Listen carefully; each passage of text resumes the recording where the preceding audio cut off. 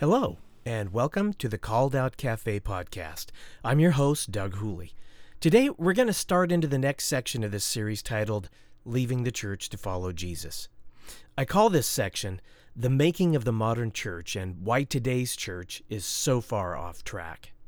In this episode, which is episode 20 of this series, we're going to talk about the first iteration of the Ekklesia. But before we start our 2,000-year journey of church history and become distracted by the countless cobbling efforts of humans to construct an organization which many believe represents God's kingdom on earth, I want to contrast what you're about to hear in the future episodes with the organization that God is building. His organization was planned, brought about, and maintained by Him. It's the Ekklesia of His Son, Jesus. I'm referring here not to the individual called out ones, but to the collective body of the called out. Now, although there are members of the collective Ekklesia alive today and walking around on this planet, it's still not an organization based in this current physical world that I'm talking about. In the spiritual, unseen, eternal world, Jesus is the one and only shepherd of the Ekklesia. He is the head of the body. The Ekklesia is based in the kingdom of heaven, which Jesus himself said is not of this world. What I'm talking about, this Ekklesia grander organization, is made up of both those whose spirits remain alive but have died physical deaths, and those who are currently both alive spiritually and physically. You know, you and I. If you're listening to this right now, you're the second part. The Ekklesia is made up of individual believers from every place and time. There are individuals who believe Jesus is the Messiah and Son of God. They believe this because they were appointed by God and enabled by His Holy Spirit to do so. The only condition one must meet for membership in Jesus' Ekklesia is authentic belief in Him. And I say that fully realizing many churches have a lot of different organizational membership criteria. Well, God miraculously allows the required authentic belief by revealing the truth concerning who Jesus is through His Holy Spirit. The called out have been purchased from amongst the rest of the world's population with the blood that Jesus shed on the cross. It's the Ekklesia of Jesus whom God will have mercy on, simply because they belong to Jesus. Jesus' Ekklesia are those who populate the kingdom of heaven that He spoke so much about. He said that His kingdom is not of this world, like I already said. However, one day He will return and bring His kingdom and its inhabitants with Him to this earth. That'll bring about the second iteration of the Ekklesia, when the perishable will put on immortality and rule and reign with Jesus on the earth. Only then will His Ekklesia function as a planet-wide, physical, and universal organization. It's just not that today. The mission of the called out who are alive on earth now is to faithfully act according to Jesus' principles and await His return. That's the same mission that the Ekklesia on the day of Pentecost were called to live by. It's the same for those who Paul personally knew. Many amongst the called out have also been members of the human institution of the church throughout the past 2,000 years. However, those two organizations are not the same. The church is a synthetic imitation of the Ekklesia. It represents how human reasoning and philosophy corrupted the gospel and became flesh. Jesus pointed out in Matthew chapter 22, verse 14, that many will be called, but only few will be chosen. He spoke of those who will fall away from the faith and those who are posers within the faith. For example, in the parable of the seeds and the sower, Jesus taught that out of several people who appear to accept the gospel message, there will be those who eventually turn away from it.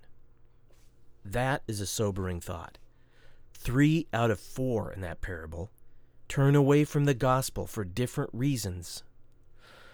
Well, Jesus also teaches that amongst the wheat growing in a field, there will also be weeds. The wheat symbolizes the called out of God, those who are believers in Jesus, the Ekklesia. The weeds symbolize the posers, those who only appear to be followers of Jesus, but are not. Jesus says the weeds are planted by Satan. Now, why I'm pointing this out here is because as we begin to talk about how X thousands people believe here, and X thousand were saved and baptized there, and yet another time a great multitude was added to the number of believers, many of those who the Bible say initially believed likely did not remain followers of Jesus.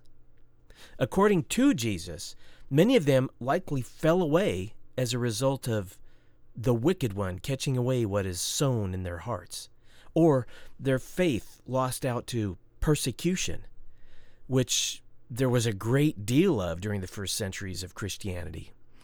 And it may have been the cares of this world that caused them to lose their faith. You can read about that in Matthew chapter 13, verses 18 to 23. That's where the parable of the seed and the sowers is located. As for those who remain in the faith, Jesus tells us that the enemy, Satan, purposefully places his own children amongst the faithful. These may be the same who initially believed but fell away from the faith and yet stayed in the church. There's a tendency among Christians to think of the church triumphant as getting off to a glorious start and then marching forward in the glory of the Lord throughout history. With the gates of hell not prevailing against her, she will take back this planet from Satan by fulfilling the Great Commission, thereby ushering in the victorious coming of Jesus to this earth. And while the church is at it, others want us to believe that it's the will of Jesus for his followers to be healthy and prosperous. Of course, since the church is made up of humans, mistakes have been made, to say the least. But church apologists make great excuses for every pagan and heretic killed at the hands of the church, for every inquisition, crusade, holy war, drowning of heretics, witch burnings, support of slavery, indulgence charging prostitute using popes, pedophile priests, multimillionaire televangelists, and youth pastors' affairs with the kids that he is or she is discipling. Well, the biblical fact is, it's always been a thin thread of the called out, chosen by God for salvation. That thread is the Ekklesia. Only God knows who is who is authentic and who is not. Yet this thread can clearly be seen woven into the church. The Ekklesia can be seen woven into the church. But it can also be found outside of the church. Well, there's always been so many posers, wolves amongst the sheep. While those in the church look at things like growth, missions, and service one way, God is doing something completely different with his Ekklesia as one by one, he continues to harvest those he has chosen to populate the kingdom of heaven. Now, I want to talk a little bit about church history in general. Dan Brown, the author of the Da Vinci Code, wrote, quote, "History is always written by the winners. When two cultures clash, the loser is obliterated, and the winner writes the history books which glorify their own cause and disparage the conquered foe. As Napoleon once said, 'What is history but a fable agreed upon?'" Well, like Napoleon's fable agreed upon, it's popular consent that creates what we call orthodoxy.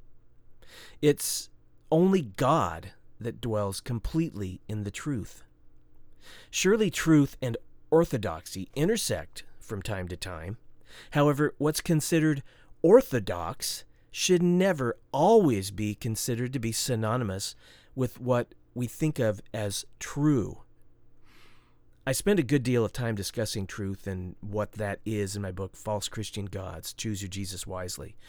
To oversimplify here, truth, with what I normally will put as a capital T, is how God sees things from His infinite, all-knowing perspective. Capital T truth represents absolute reality, regardless of our limited, finite perspective and ability to discern it, to know it. History is written by flawed, finite human beings who generally were on the side of the winners or established authorities. They were the ones who survived the war.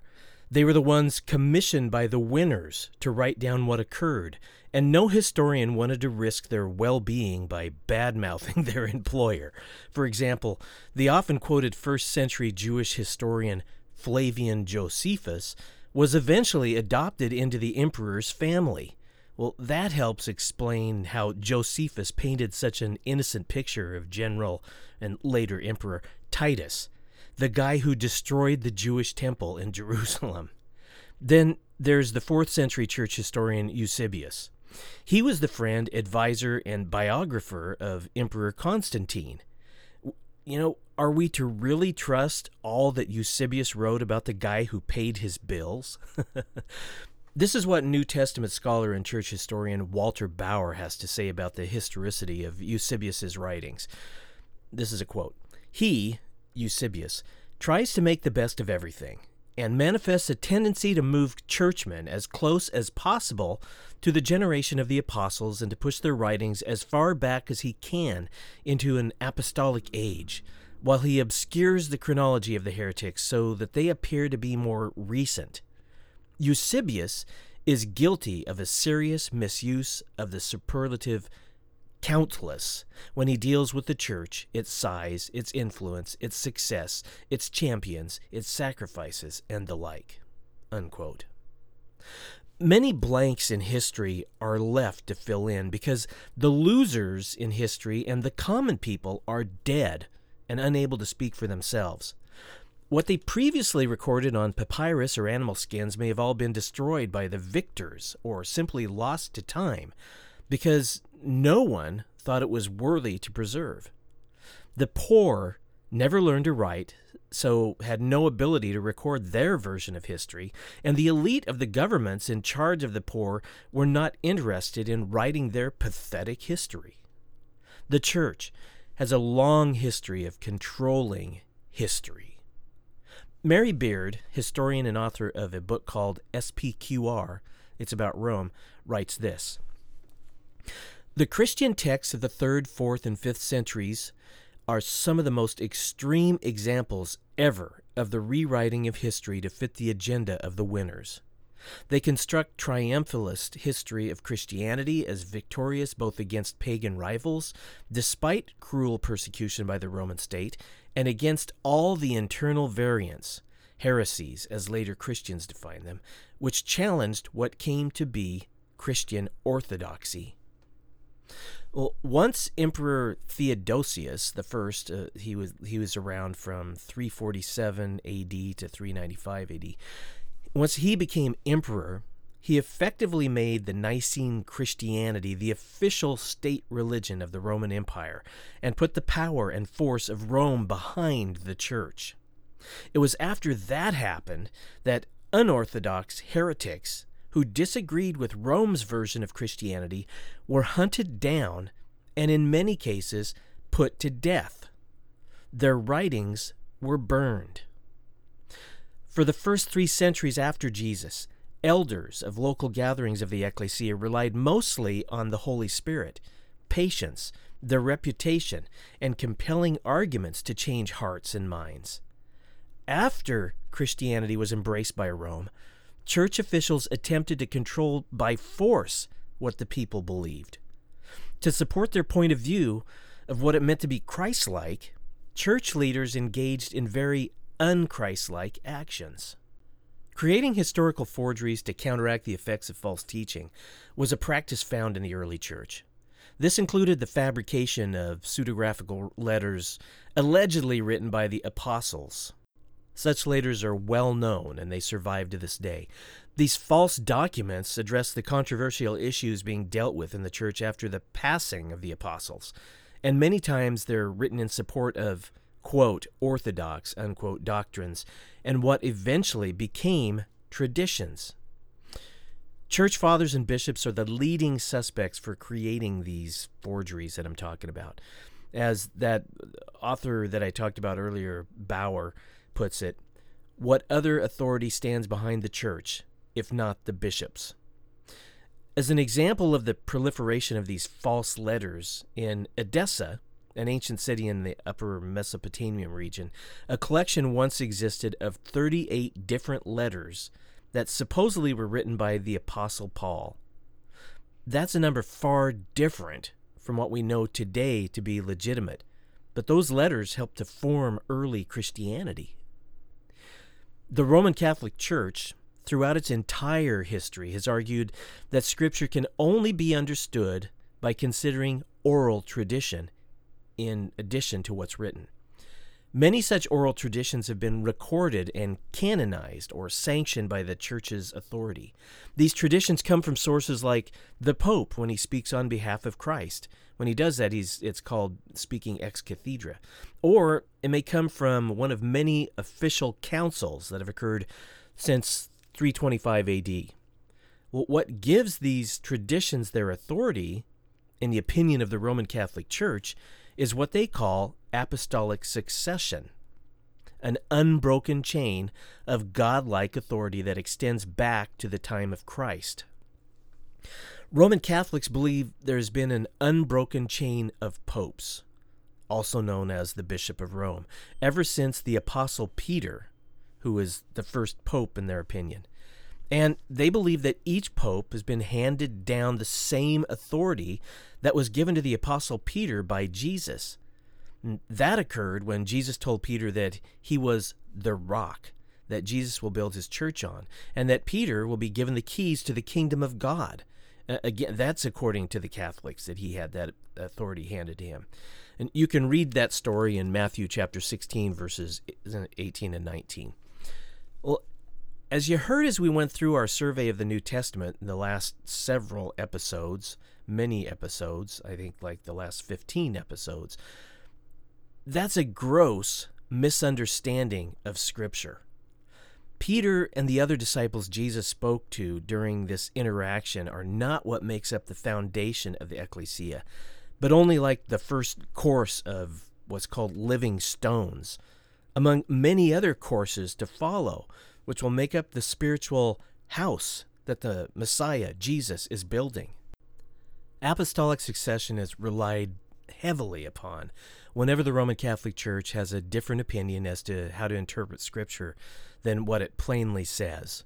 Roman Catholic religious authorities alone define the meaning of Scripture by claiming that they hold the exclusive right to truth. They believe that because of their apostolic authority they possess. Because of apostolic succession, they think, they alone can speak on behalf of God on this earth and stand in the place of Jesus. Well, what should we make of the claim that the apostles appointed their own replacements and established a system of apostolic succession? We should conclude it's unbiblical. For something so important, surely God would have had one of the apostles authorized to speak on behalf of Jesus, clearly address the issue, rather than bend and twist one conversation Jesus had with Peter into something that it's not. That Peter was the first CEO of an earthly Christian institution that eventually took on a form almost entirely unsupported by Scripture. The entire context of the passage that we're talking about concerns who Jesus is, not what Peter would be. Jesus' question was to the entire group about Jesus' identity, not just Peter. Remember, this question was, who do you all say that I am? Other people had been saying that He was a prophet, he was a good man, etc., etc. Jesus said, okay, but who do you think that I am? And the way that you is formed, it means you all. Who do you all think that I am? Not just Peter. Well, Peter answered on behalf of the whole group. Jesus is the Messiah. That was Peter's answer. Peter, recognizing this and getting the answer correct as to who Jesus is, was not what's important. What was important is the truth that Jesus is the Messiah and the Son of God. Jesus did not use Peter, a flawed, sinful fisherman from Galilee, to lay the foundations of his church on. The Greek word kai is typically translated as the word and. I think it's the number one used word in the New Testament. But anyway, this word and was used as in, and upon this rock I will build my church.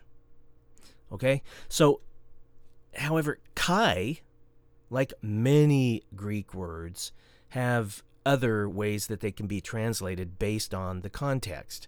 So, kai can also be translated as but, as in, your name is Rock, or Peter, but upon this rock, the fact that I am the Messiah, as you rightly answered, Peter, I will build my Ekklesia.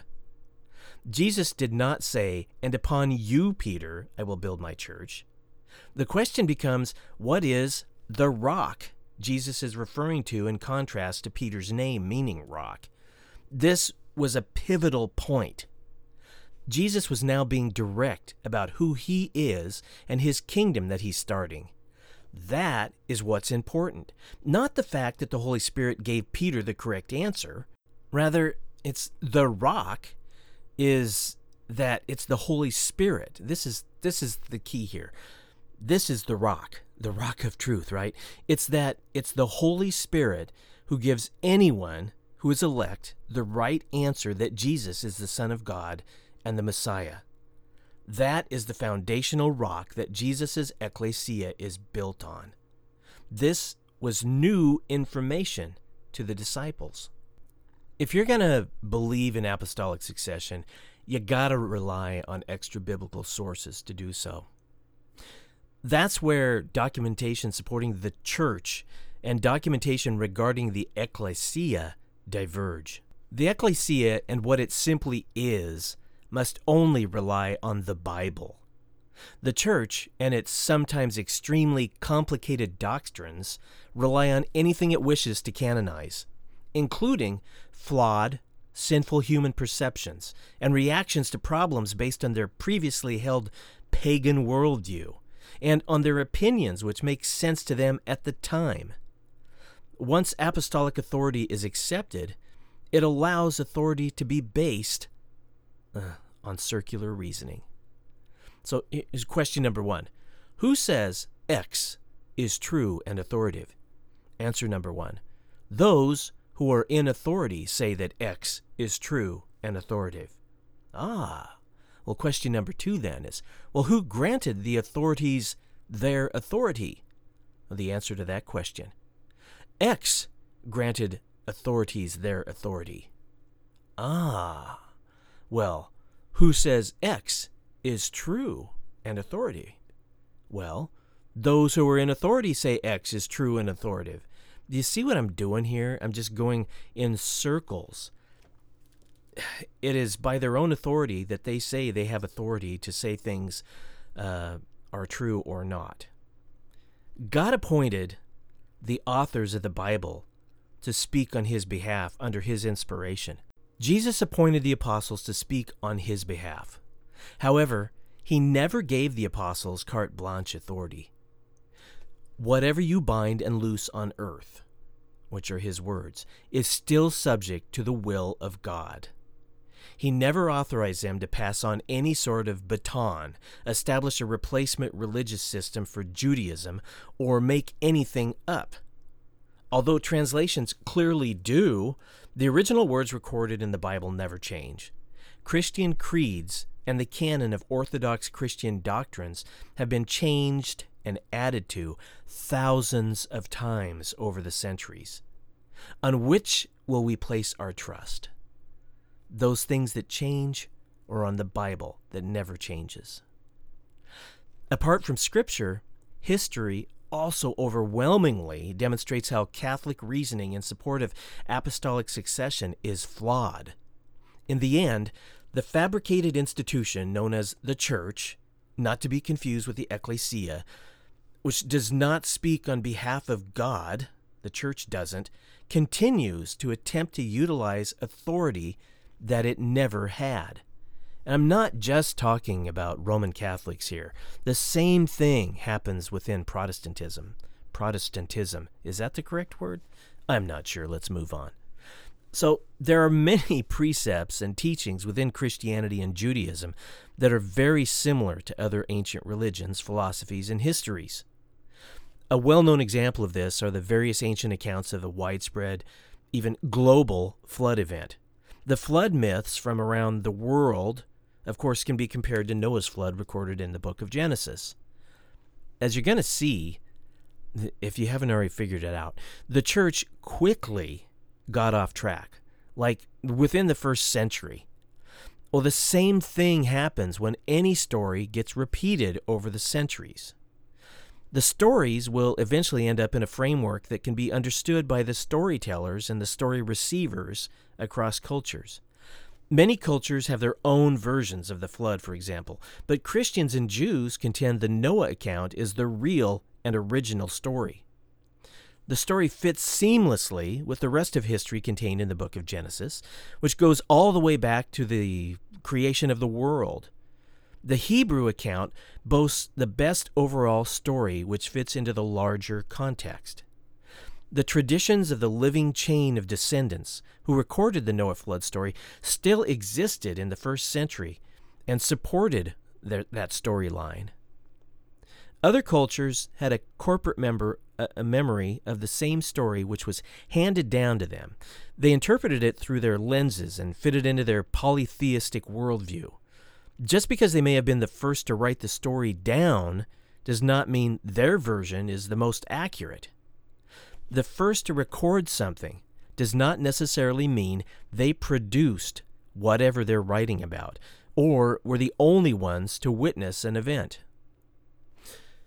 Justin Martyr makes a case in both his works, The First Apology and Dialogue with Trypho, that the devil, being knowledgeable of the Old Testament scriptures, plagiarized and came up with the mythological stories of the Greeks.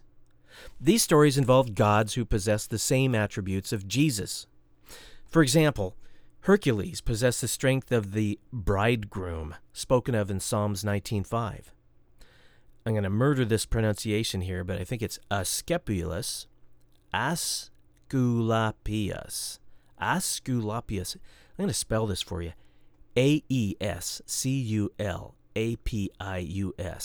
I know if I were any kind of expert on this stuff, I would, of course, know how to pronounce Asclepius. Anyway, like Jesus, that guy was a raiser of the dead and a healer of all diseases. And Bacchus, an easier name to pronounce, the son of both a god and immortal woman, died, ascended to heaven, and instituted a mystical ceremony involving wine. Well, Justin Martyr, he likens this part of the story of Bacchus, this wine-drinking, resurrected Bacchus, to the taking of communion. Likewise, those who record the mysteries of Mithras, who was a god that was popular among Roman soldiers from the 1st through the 4th centuries A.D., according to Justin Martyr, they stole their ideas from the books of Daniel and Isaiah. Because a false religion or secular philosophy contains elements of truth that are also reflected within Christianity, that's no reason to say that what we find within Christianity, which is like the false religion or secular philosophy, is necessarily false.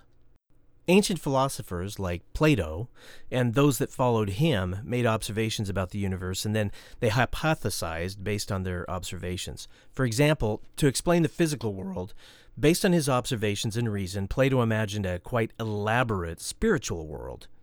Although much of what he imagined is completely contrary to what we find in Scripture, parts of it might be interpreted by some to be like biblical truth.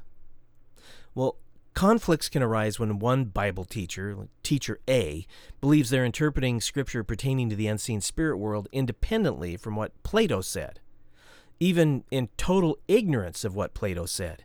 Yet another teacher, Teacher B, will say what Teacher A said cannot be true because it reflects Platonic philosophy. Teacher B may simply say, Christians have taken that interpretation of Scripture from Plato, a pagan, so it can't be correct. Being a smart guy, Plato was bound to have stumbled on the truth now and then, right? After all, Psalms 19, 1-4 says that the heavens declare the glory of God. Plato was an observer of the heavens. We cannot write off truth simply because a Greek philosopher articulated it before or parallel to Scripture.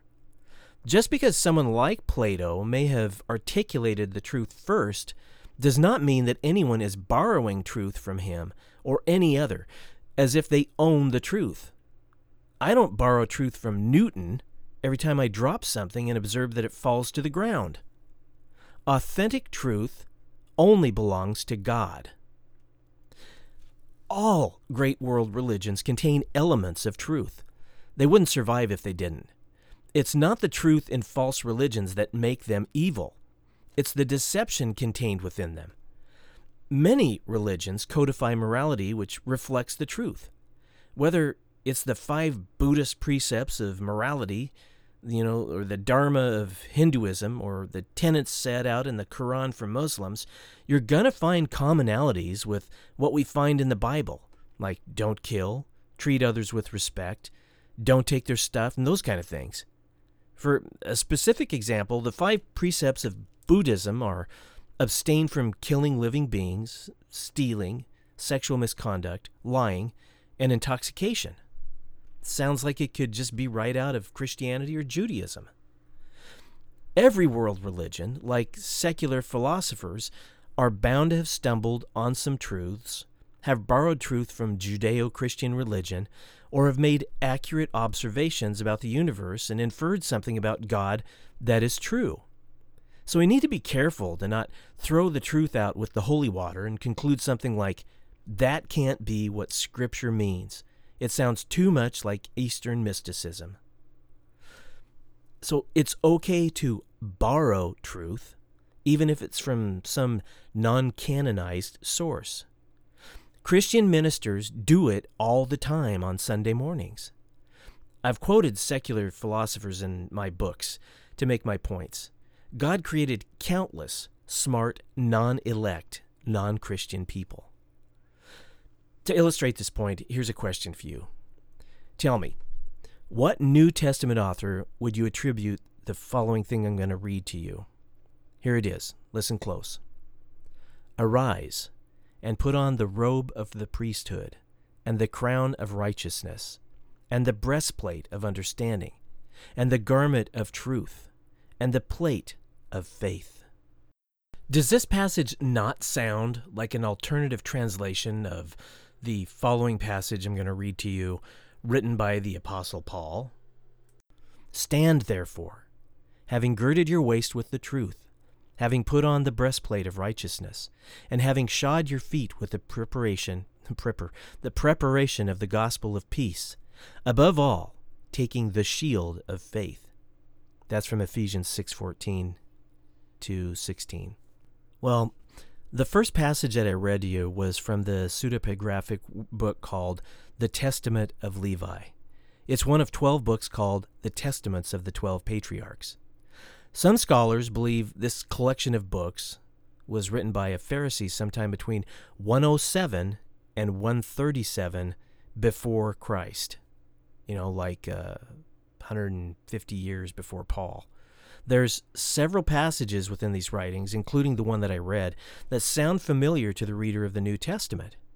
So it's quite possible that when the Apostle Paul wrote to Timothy and asked him to bring his, quote, coat and books, especially the parchments, unquote, that the testaments of the 12 patriarchs might have been among them.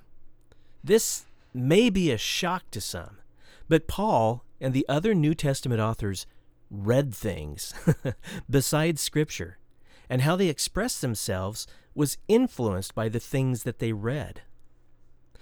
Some are going to dismiss the possibility that Paul could have or would have borrowed anything other than passages from the Old Testament when he was writing under the inspiration of the Holy Spirit, and what eventually became the parts of the Holy Bible.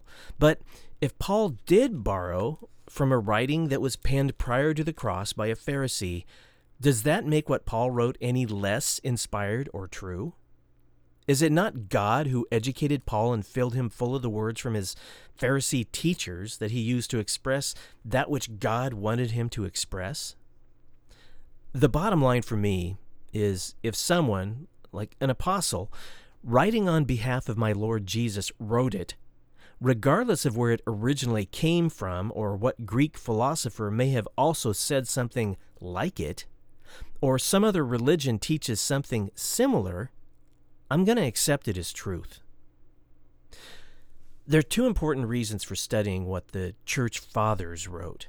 First, we need to understand who was responsible for determining what was first considered and contained in the church to be orthodox teaching. Who are the people who determined what form the church should take? Well, we're going to see there were mere mortals who embraced a new religion born out of Judaism. We need to get that Judaism was once totally foreign to them. So how much should we trust these church fathers and their reaction to the world that they were facing as they sorted out what it meant to follow Jesus in the first 3 centuries? Secondly, is the historical information the early church fathers provided. It may not have been their purpose in writing, but what they wrote can help us to understand what was taking place when the Ekklesia gathered. And they can help us understand the historical context in which they gathered. For example, were they being persecuted, and how prevalent were the various heretical teachings during their time? The church fathers certainly did have opinions about the coming together of the Ekklesia, how they conducted church. But what they believed to be right does not make it right. When we consider their opinions, it should be with their qualifications in mind. What influences helped to form their worldview? For example, were they students of Greek philosophy?